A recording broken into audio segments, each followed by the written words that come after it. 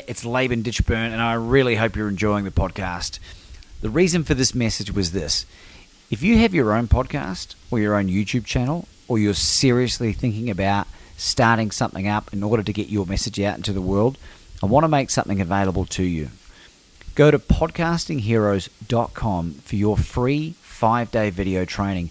Well, I will share with you 5 key tips and tricks that will allow you to reach out and connect with the best podcast guests available. And not only just bring them on, but to develop relationships with them that build into know, like, and trust that will eventuate in you being invited onto their platforms if you so desire. You'll be able to learn how to monetize even if you don't have a big audience. Go to podcastingheroes.com. It's podcastingheroes.com. Ladies and gentlemen, Dr. Paul Mason. Welcome to the show, Paul. Welcome to Become Your Own Superhero. How the hell are you? I'm excellent, thanks, Laban. It's I've just had a nice day at work, had a nice dinner, and now I'm just kicking back, chatting to you. Well, it's an absolute delight to have you on the show. And the first burning question I have for you is, what did you have for dinner? What did I have for dinner? Well, tonight it was Swedish meatballs. Are they from IKEA by any chance? No, they weren't, but we live near IKEA. It's actually, to be honest, they're not Swedish meatballs, but they're meatballs that we brand as Swedish for the purposes of getting our kids to eat them. What makes a meatball Swedish? I think it's a little flag. Which you do not want to get on the roof of your mouth, because that will hurt like a bitch. Yeah. No, yeah, so you got to stick a little flag in each of them. That identifies it. Paul, you're a very interesting individual to me, and I know that our audience will find you interesting as well. If they don't know you, maybe could you share a little bit about your background and what you're doing these days for us, please? Well, I'm a medical doctor. I'm a sports medicine and exercise physician. So I've sort of got a bit of an interesting work life. I sort of spend a bit of time treating metabolic disease. A large proportion of my time in clinic is metabolic health, diabetics, helping people with weight loss and autoimmune diseases, so on and so forth. I see a proportion of athletes, so ranging from the recreational 5K runner up to Olympic level athletes. And we just generally see a bunch of people with musculoskeletal aches and pains. So I tend to have a few interests. I'm probably like yourself, my attention span is sometimes a wee bit short. So I've interests will include spinal pain, tendon pain, as well as metabolic stuff. And I spend a bit of time as a surgical assistant in theatre, usually about 1 day a week in theatres. So I've got a pretty good work-life balance, and that variety will hopefully keep me happy for at least the next couple of years before I get too bored.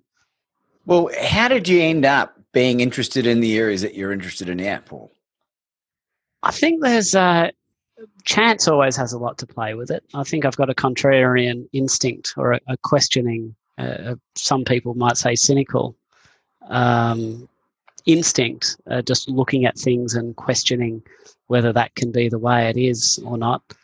I mean, I was a pretty typical medical student. I finished medical school, and I'd sort of, pretty well swallowed hook, line and sinker the whole lipid heart hypothesis that eating saturated fat will raise your cholesterol and you'll die of a heart attack. You ought not do that, but sugar is okay because, hey, there's no fat in sugar.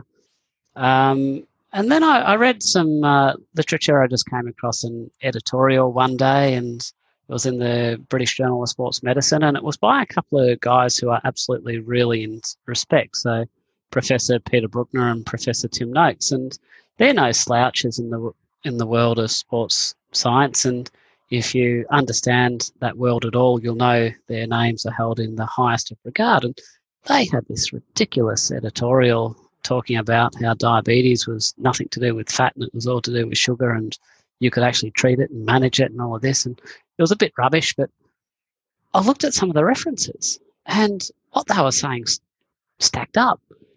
I'm like, and I'm not normally that reactionary. I'm not normally quite that impulsive, but I think pretty much that evening I made the decision, well, I might just give this a crack.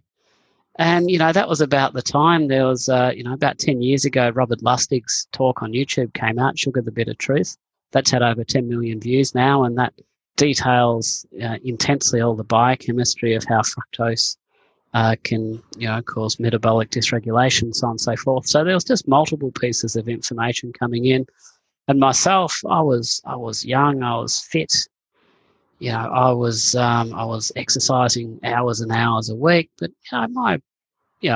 technically I had metabolic syndrome. I wasn't overweight, but I had dyslipidemia, and had the enough other features to tick the boxes for metabolic syndrome. So is this like pre-diabetic state, or you were diabetic? No. So metabolic syndrome, there's just 5 markers relating to triglycerides and HDL, abdominal adiposity, blood pressure, and if you tick 3 of those, and arbitrarily you're defined as having metabolic syndrome. So just very quickly, what are they? What are those 5 ones? Just very quickly for the listener. So elevated blood sugar levels, hypertension or elevated blood pressure, triglycerides, HDL, and what's the other one? What have I not said? HDL, triglycerides, blood pressure, blood glucose. Look, it depends on the definition. So it's a moving target. So, and depending on the population, some people say you should change the level of blood sugar depending on the population, in much the same way that we have different abdominal circumferences for populations depending on your ethnicity. But I really don't think that's it doesn't really matter.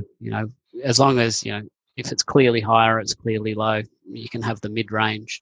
But interestingly, if we are using the symptoms of metabolic syndrome, there was a national survey in the United States recently that found that only 12% of Americans over the age of 20 are metabolically healthy.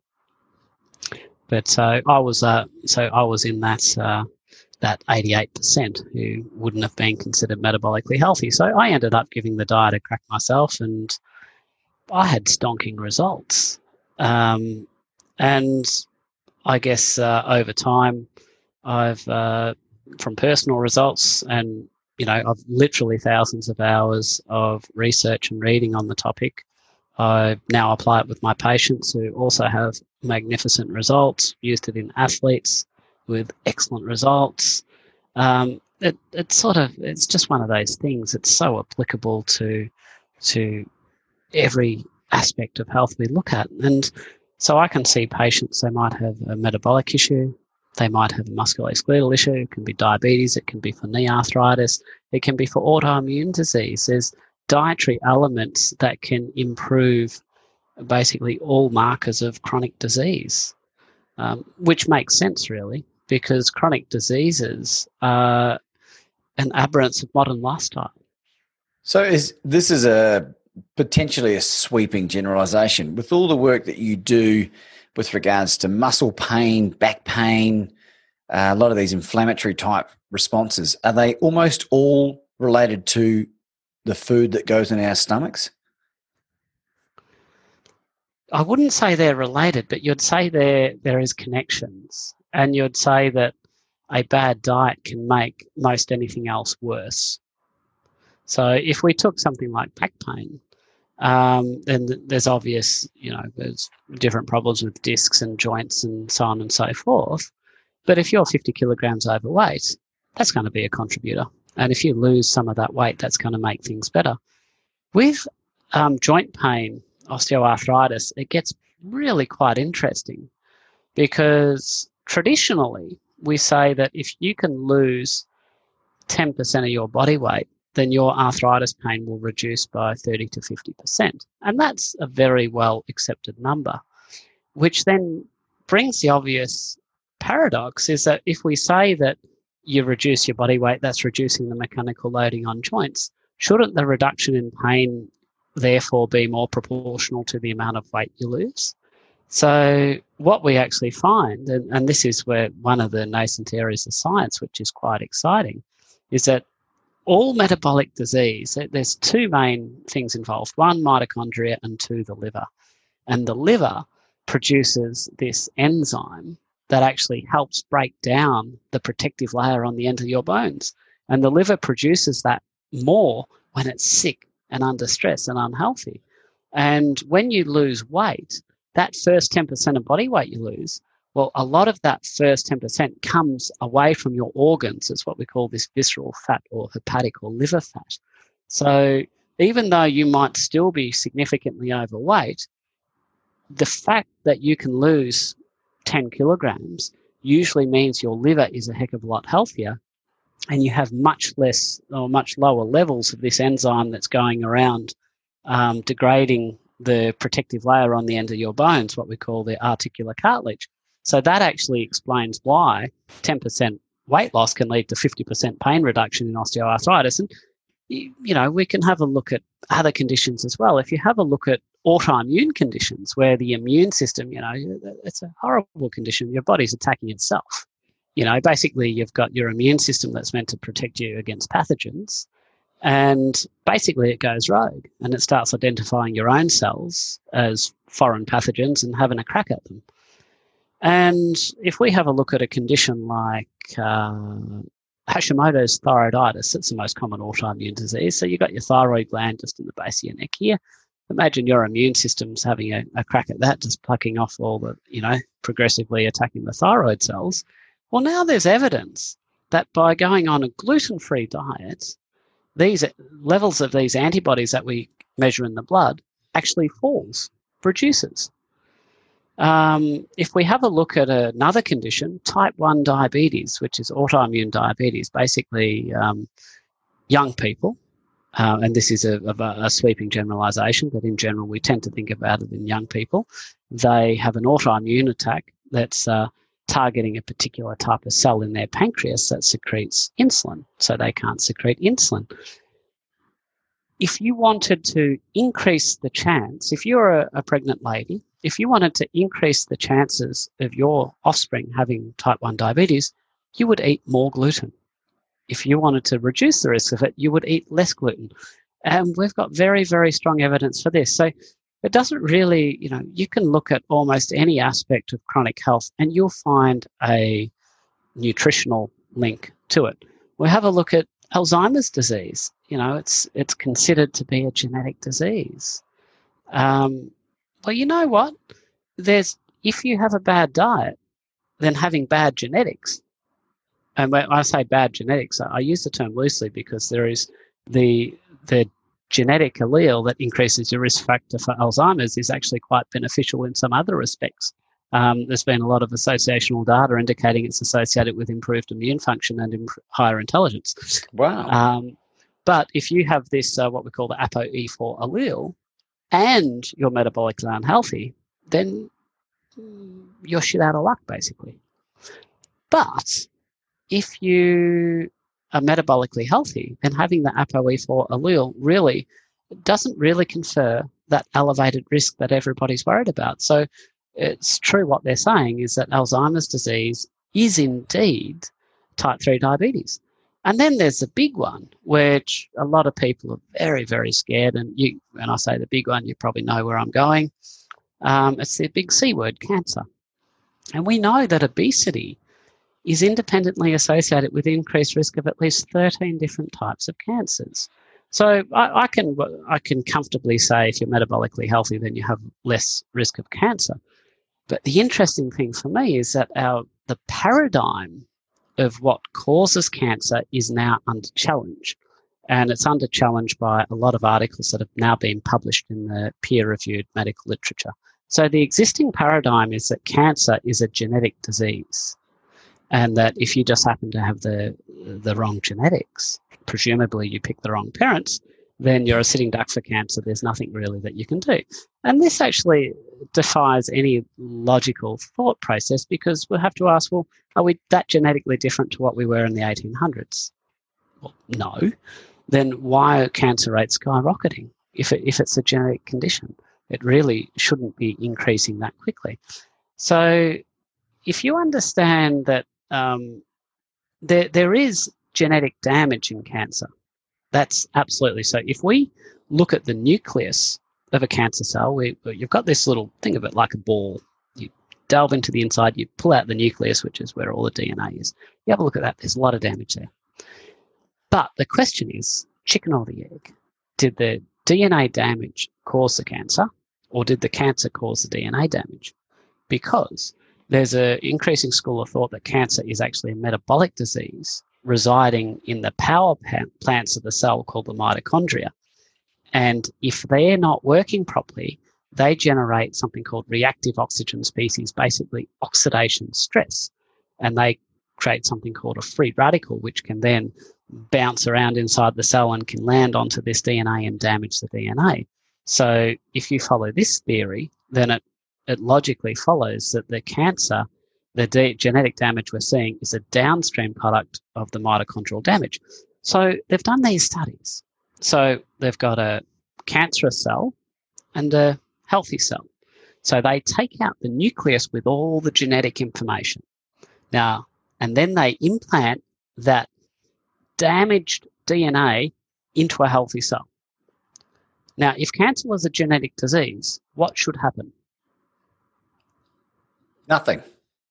Well, if it's a genetic disease and you've put bad genes, damaged genes into a healthy cell, you should transfer the cancer. Yeah, the opposite. Yeah. I see where you're going with this. But it doesn't. If you then take the fluid outside the genes, the fluid that contains the mitochondria, and you put that into a healthy cell, you don't put any genetic information in, not genetic information in terms of the nucleus, just the mitochondria, then what happens? That cell you transplant it to is stuffed. You've nuggeted it. So this kind of experiment, and there's a whole lot more lines of data that would indicate that our existing paradigm of cancer, our premise that it's genetic damage initially that initiates the process, is wrong, that the genetic damage is actually a secondary effect to metabolic disturbance of the mitochondria. And that would then explain why we've got at least 13 different types of cancer that are independently associated with this. And then you might have some listeners who are actually pretty switched on. They might be medical people and say, well, you've got some kind of cancers that are caused by infections. Human papillomavirus causing cervical cancer. Yeah, true. Do you know what human papillomavirus does to a cell? It damages the mitochondria. So these cancers, what about smoking-induced lung cancer? Mitochondrial damage. Wow. So it's a common pathway. So it doesn't mean that all the cancers are caused by nutrition, but it means that the mitochondria are most likely involved in most all cancers, and nutrition has got a huge role in causing mitochondrial dysregulation. Wow. So if you are eating the wrong stuff and you got a combination of some genetic predisposition, you are basically a sitting duck.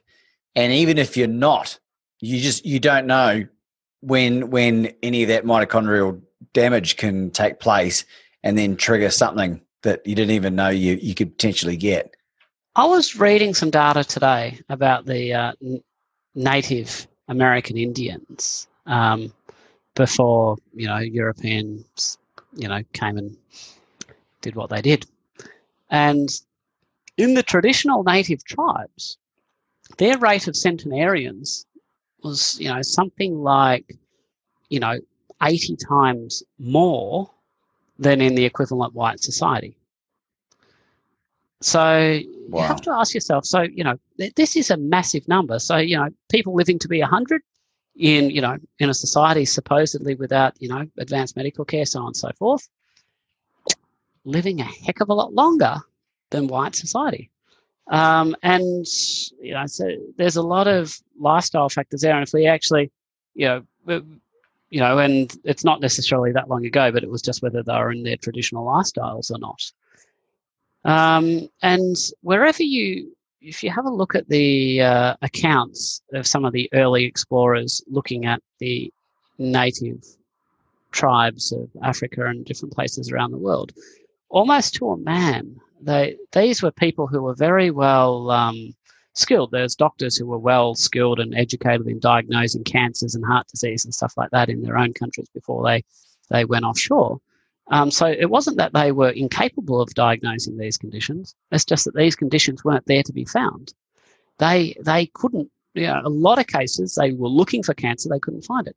A lot of cases they were looking for heart disease, they couldn't find it. So early on, so with the Maasai, they did, something like one study, maybe 400 ECGs from memory, didn't find any problems.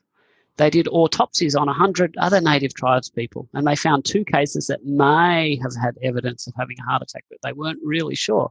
I mean, these chronic diseases that, we almost consider normal now were actually really rare in antiquity with healthy lifestyles, healthy diets.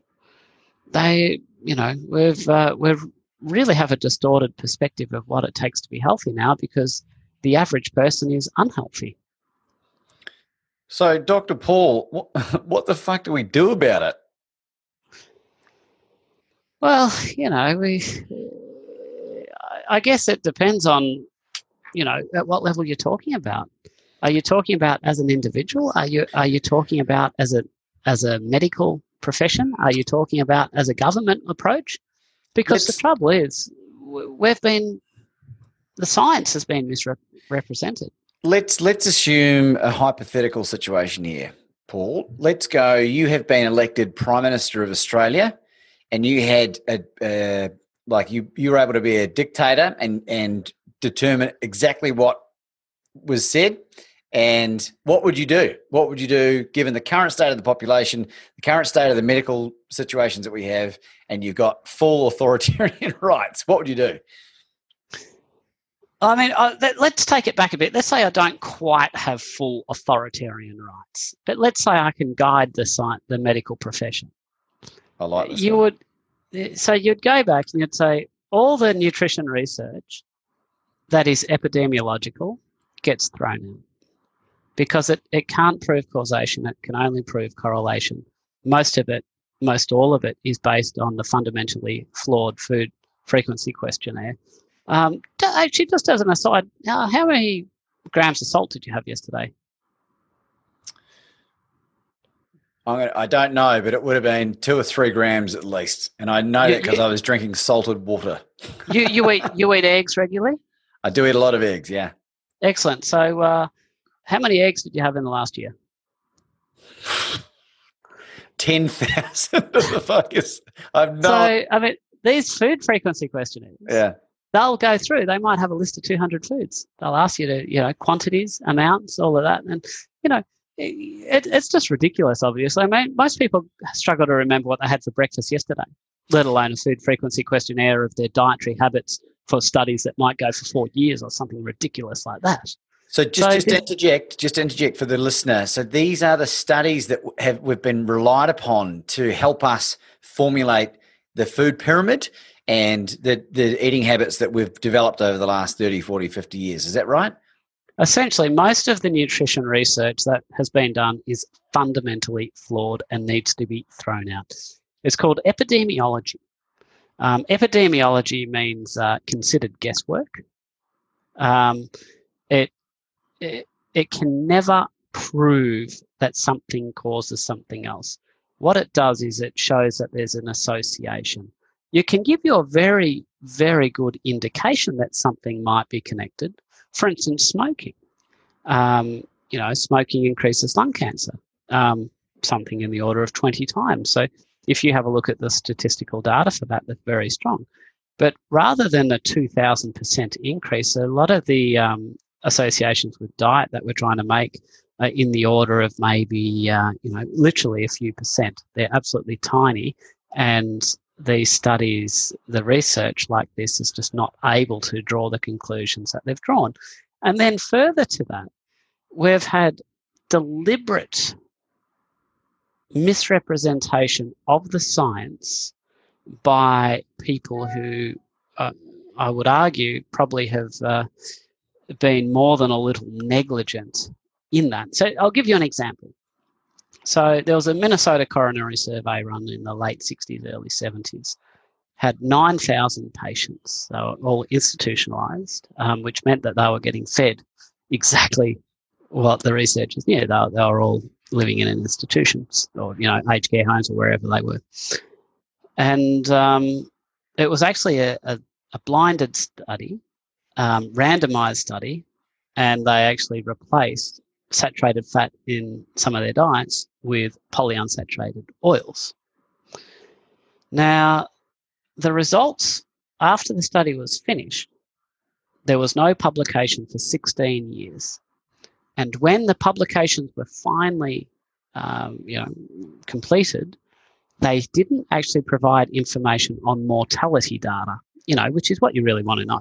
Are people living longer? They had all these surrogate measures, which, as you know, you can always fluff a surrogate measure.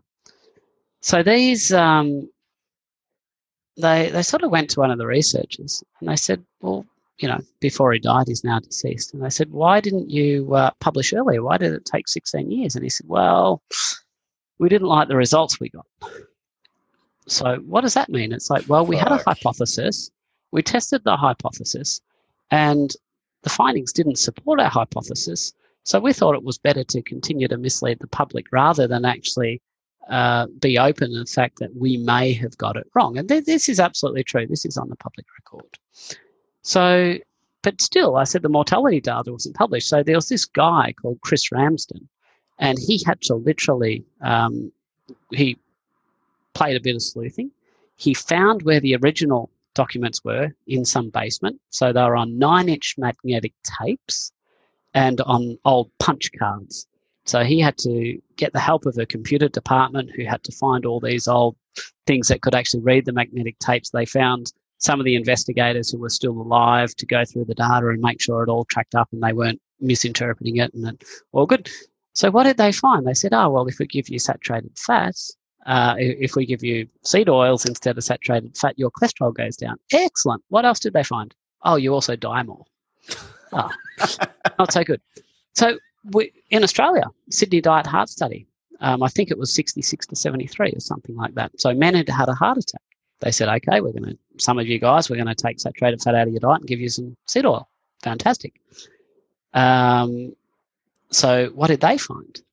So they didn't publish, by the way, these results sort of, again, the mortality data wasn't published until 2013, I think it was finally published. Chris Ramsden, again, 9-inch magnetic tapes found in the basement, literally identical. They found that if you replaced some saturated fat with polyunsaturated fat, the mortality increased by 62%.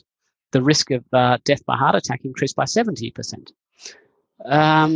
Again, this data was not published until 2013. Why? This was absolute misrepresentation. This was large-scale experimental study that should have informed public opinion about the safety of saturated fats. And then there's a lot of talk about, but there was trans fats that was complicating and all that. Well, the authors of the review in 2013 actually went through the data and looked at trans fats. And what did they find? There was no difference between trans fats in the two groups. And here's another bombshell, by the way. I went looking for evidence that trans fats were actually deleterious the other day. And I'll have to say it's tenuous at best. This is one of the things that we've swallowed hook, line and sinker, this belief that trans fats are killing us and we take them out of the food supply and we'll all be better off. Incredibly weak evidence. And I challenge anybody to go up and show me some experimental evidence that conclusively shows it. It's just not there. But and we can come back to that in a wee bit if you want. But, this kind of scientific skullduggery, misconduct, is not limited to this era in the 60s, 70s. This is still going on 2000. So Women's Health Initiative, world's biggest, most expensive diet study, $700 million US, 48,000 females, randomized, reduced fat diet for about 8 years on average. If you read the conclusion, what did they find? Nothing. Watch the press conferences. What did they find? Nothing. No effect. No benefit was seen in reducing the saturated fat. However, there was one statistically significant finding of the study, but it wasn't in the results table, wasn't in the conclusion, and it was never mentioned in a press conference, and it never entered the scientific discourse. It was on page 661 of the journal in which it was published, and it was an obscure sentence somewhat out of context that if you didn't have your radar on it, you would not know what it meant. And I've actually shown it to several doctors, and they've just looked at it blankly. What does that mean? What was the finding that was buried on page 661? Well, those females with pre-existing heart disease, if they were unfortunate enough to be randomized to the low-fat group, they had a 26% increased risk of events like heart attacks. World's most expensive, biggest diet study ever found clear evidence of the harm in reducing fat in the diet, and it was obscured from public view. It was a complete and utter misrepresentation by omission of the science. So, if I was omnipotent in terms of controlling medical research, I would say, well, we have to just do proper research. The research can be done. In actual fact, the research has been done, and we know what the answers are. And we really need to throw out this, horrible trove of epidemiological research and actually have a look at what the actual science shows. We have to get this mentality of, here's my hypothesis, I'm going to prove it, and if it doesn't stack up, then I'm just going to misrepresent it. And nobody is immune to this. Even Tim Noakes, he is now humble enough to turn around and admit he was wrong, but he still suffered these same cognitive biases when he was doing research, and he freely admits it. He actually misinterpreted some of the findings of his previous research on carbohydrates in athletes on the basis of his strong beliefs at the time. He wrote this very famous book, The Law of Running, which had a chapter in there strongly advocating for high carbohydrate diets. And he has now famously been on video tearing out that chapter in his book and saying, guys, I'm wrong, I'm sorry. Unfortunately, not everybody has as much insight as Professor Tim Noakes, and not everybody is as humble to admit that they are wrong. And I find it really baffling when people criticize him for changing his mind. You know what? I wish everybody could change their mind and admit it when they were wrong. The world would be a much better place. It wouldn't it? It's the most extraordinary thing. And, we're blessed to have Professor Tim Noakes coming on the show, and Professor Peter Bruckner, as you mentioned. And I think this is one of the things that really attracts me to these great minds, because they are humble enough and just honest enough with themselves and with everyone else around them to say, you know what, we made a mistake. We're not so dogmatic in our approach. Just because I learned this for 12 years at medical school doesn't mean it's gospel. We can get it wrong. The challenge, I think, Paul, is that for someone listening to this, there seems to be like a bombardment of veganism, vegetarian. Like, where do you steer someone that's overwhelmed with all of this information? To the science. And so this is what I say. So I don't want to ever get involved in any stand-up arguments with any other doctors. And my patients will come to me and they'll say, I got told this, by another doctor. I'll say, okay, well, that's fine. I say, well, here's what I'm saying, and here's the evidence for it. You go and ask your other doctor to show you the evidence to substantiate their perspective. And then when you've got those papers there, then you can make your own decision. But you know what? I've had a couple of patients actually go to their other doctors there. They never stump up the research. They never stump up the papers. Or if they do stump up paper, it's not an original paper. It's usually a guideline that, is just repeating bad science. They never have good quality original research behind them. And that's the fascinating thing. I think if people were more scientifically literate, which they are becoming more scientifically literate, and two, if doctors were more receptive. Unfortunately, there's still an attitude of condescension by a lot of doctors. I mean, you would have seen, you go to your doctor sometimes, you got this mug, don't confuse your Google search for my medical degree kind of thing.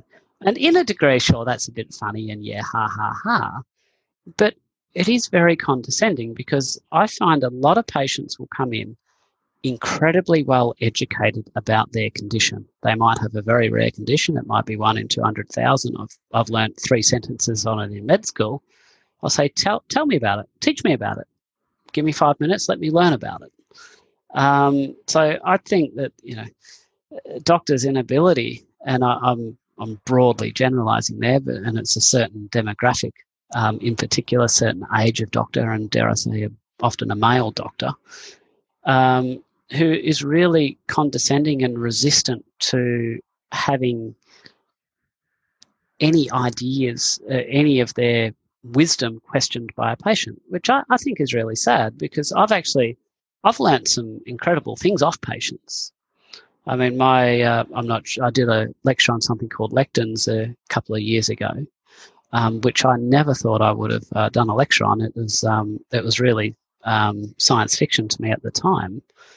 It's not that you were standing behind a lectin; you were talking about lectins.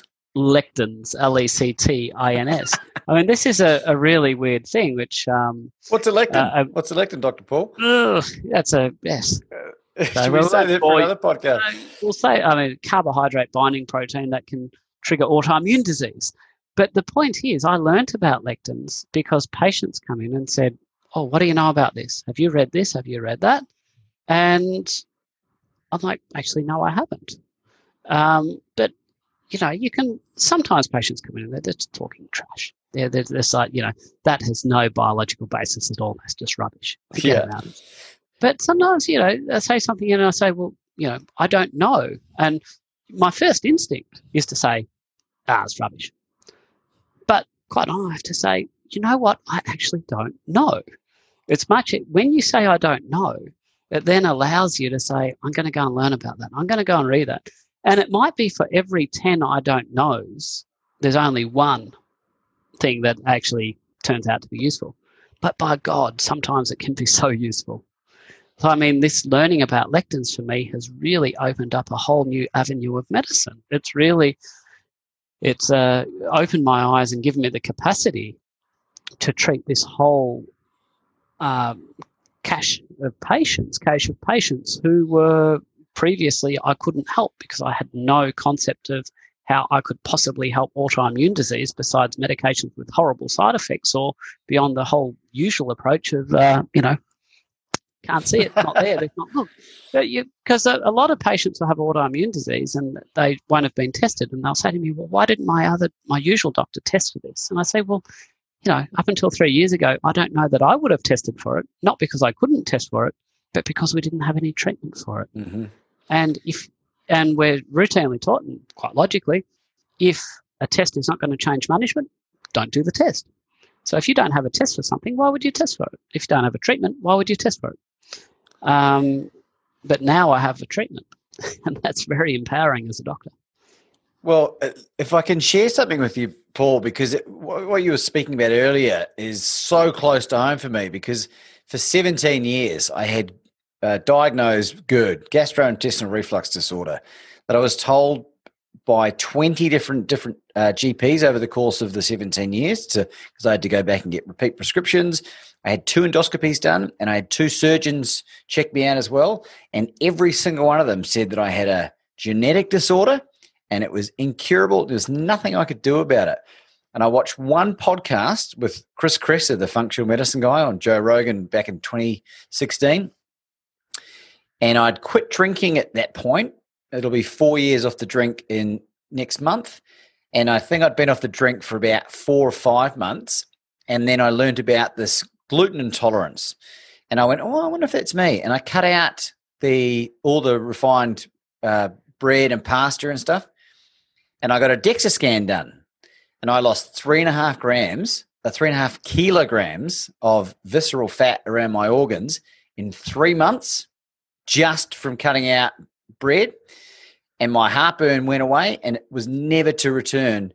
And as a 36-year-old male at that point who was still relatively active and I was playing cricket, for the last 2 years before I gave up the gluten, I was breaking down, doing facet joint injuries, mild hamstring tears, calf strains, like really innocuous injuries that I'd never really suffered from my whole life. And only up until recently, I haven't been injured from that kind of damage at all.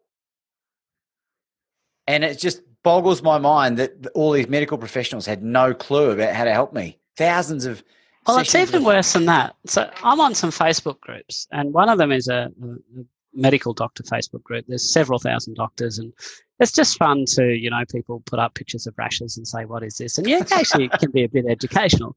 But there was a lady was wondering, she was pregnant, and she was just wanting some advice on, she was a doctor herself, about what she should do with her reflux in pregnancy. And she was saying, is it safe to take these drugs, the proton pump inhibitors? And the general consensus was, yes, they're recognised as safe in pregnancy. You absolutely should do that, rah, rah, rah. And me being the contrarian I am, I said, but they're not entirely benign. They are associated with B12 deficiency, increased risk of, community-acquired pneumonia, gut issues, magnesium deficiency, iron deficiency, impaired bone health. So, they're not entirely benign. And I said, and given that they're not entirely benign, have you thought about dietary change? And poo-poo that. So, how would that possibly work? There's no evidence for that. And I said, okay, here's the papers. There is evidence. There's research evidence. So, first paper by Eric Westman. So they actually did esophageal probes where they stuck a probe down the esophagus and they measured the acid levels down at the end of the esophagus before it entered the stomach, how much acid was rising up. And they found they could get a massive reduction in 6 days on a low-carb diet. Pretty impressive. Esophageal probes, direct measurement of acid levels, that should be pretty convincing. No. Couldn't possibly work. I said, well, okay, we've got mechanistic evidence too.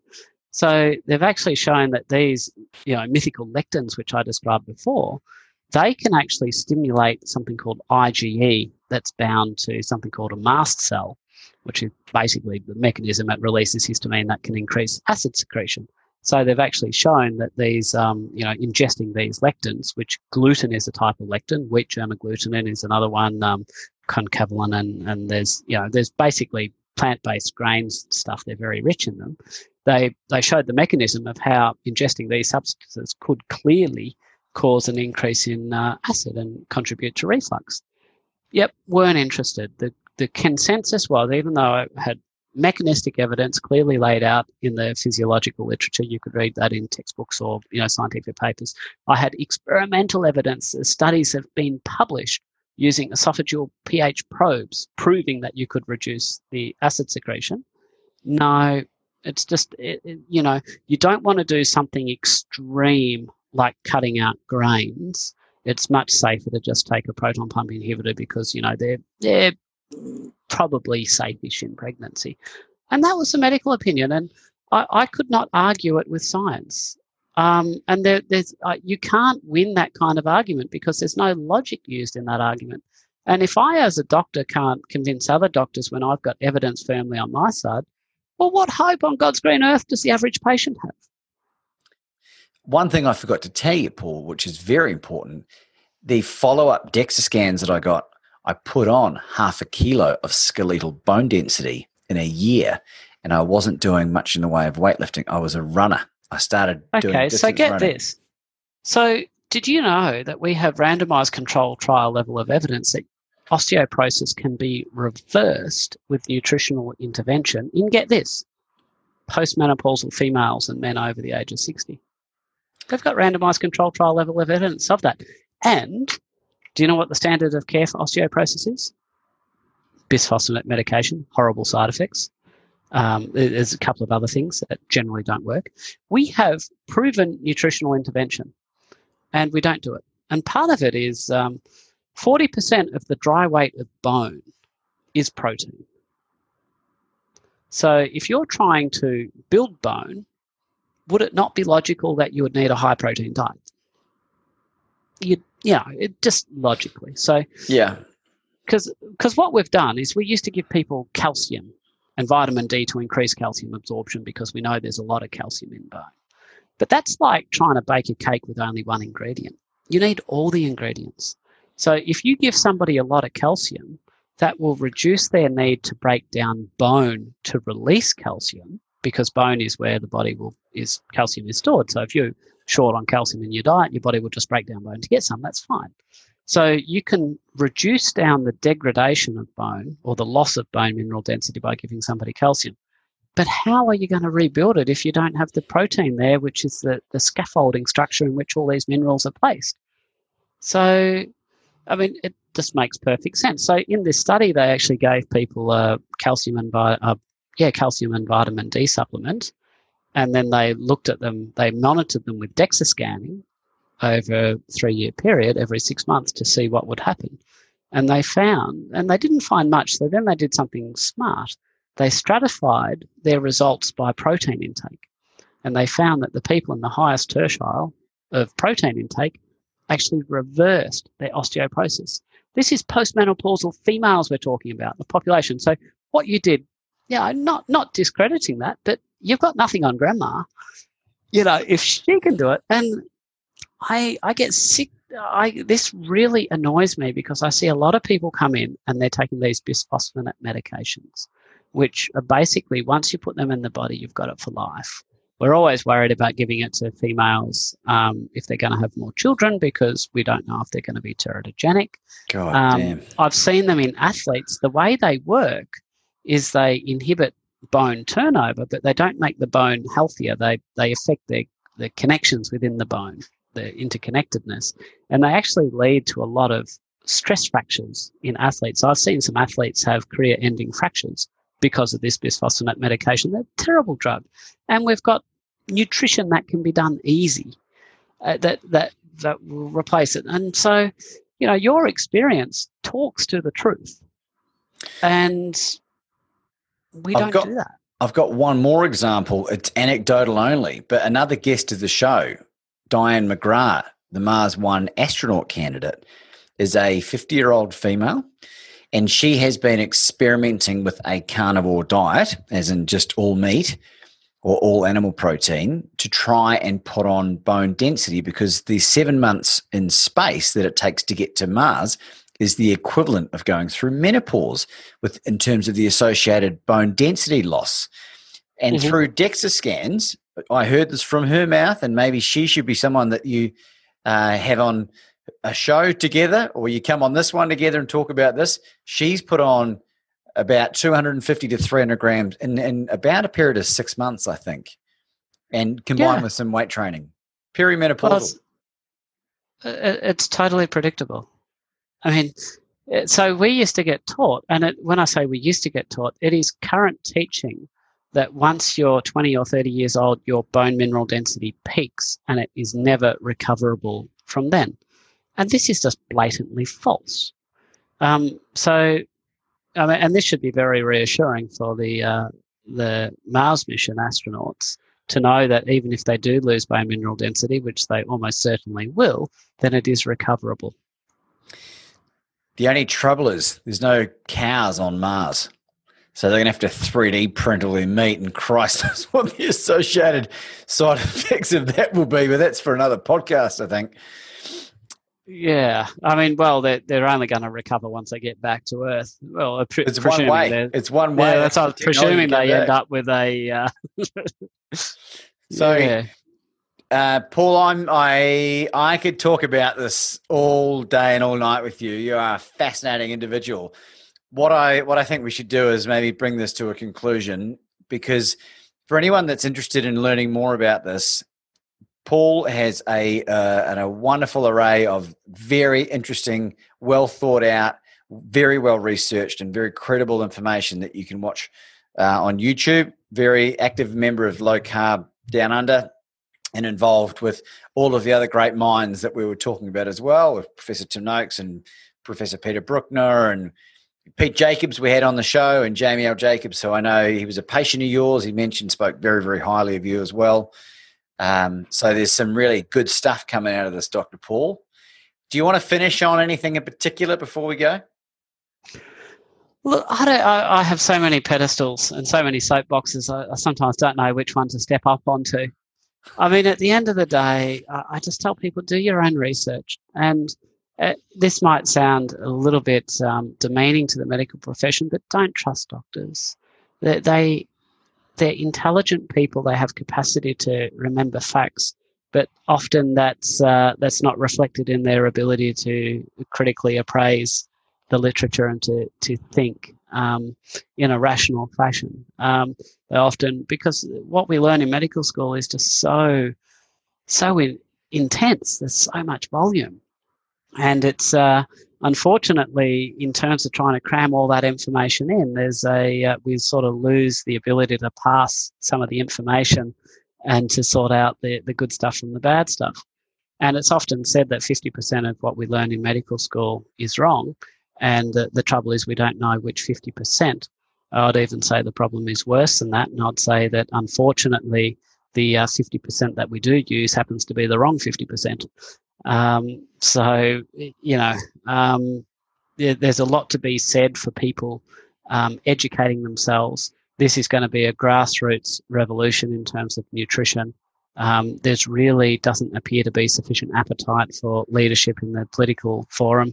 And there's certainly a lot of opposing headwinds coming from outside influential forces in terms of government policy. So you can't look at the government, you can't look at guidelines, you can't look at the food labelling system to save you from this one. You have to take personal responsibility and figure it out for yourself. And that's really unfortunate. But if you do that, then you may take yourself back 200 years. Be in the situation where centenarians were 80 times more common than they are now, which is just bizarre when you think about it. Why should that be? And there's no reason for it. Take yourself back to a healthy lifestyle. Forget about all this franken food that we're having now. Exercise regularly, sleep well. Take yourself back to a more evolutionarily appropriate lifestyle. Paul, this has been really extraordinary, and we thank you so much for your time. Where can we find you if we need to look for you, apart from what I just said? Look, I've got a Twitter handle, Dr. Paul Mason. That's the same as my YouTube channel, Dr. Paul Mason, Dr. Paul Mason. They're probably the two main places that I'm active. I do have an Instagram account. I'm yet to make a post, so that's probably going to be unfulfilling if you follow me there. But follow me anyway. It might stimulate me to throw something up there one day. Well, I think maybe we should have you back on the show at another time in the future to follow on from some of this really amazing information. Do you do telemedicine in your practice because you're in Sydney at the moment? I do actually, yeah. So this whole COVID thing sort of stimulated that, and that's a lot of fun. So absolutely, if you go to my Twitter page, I'll just have to make sure the details for how to do that are up there. I think it's there. I better. There's like a booking system. I think you can just click on. Yeah, there is an online booking system that can be clicked on. So it's just got a web link there. So I'm very happy to do teleconsults. Fantastic. Ladies and gentlemen, Dr. Paul Mason. Thank you, Laban.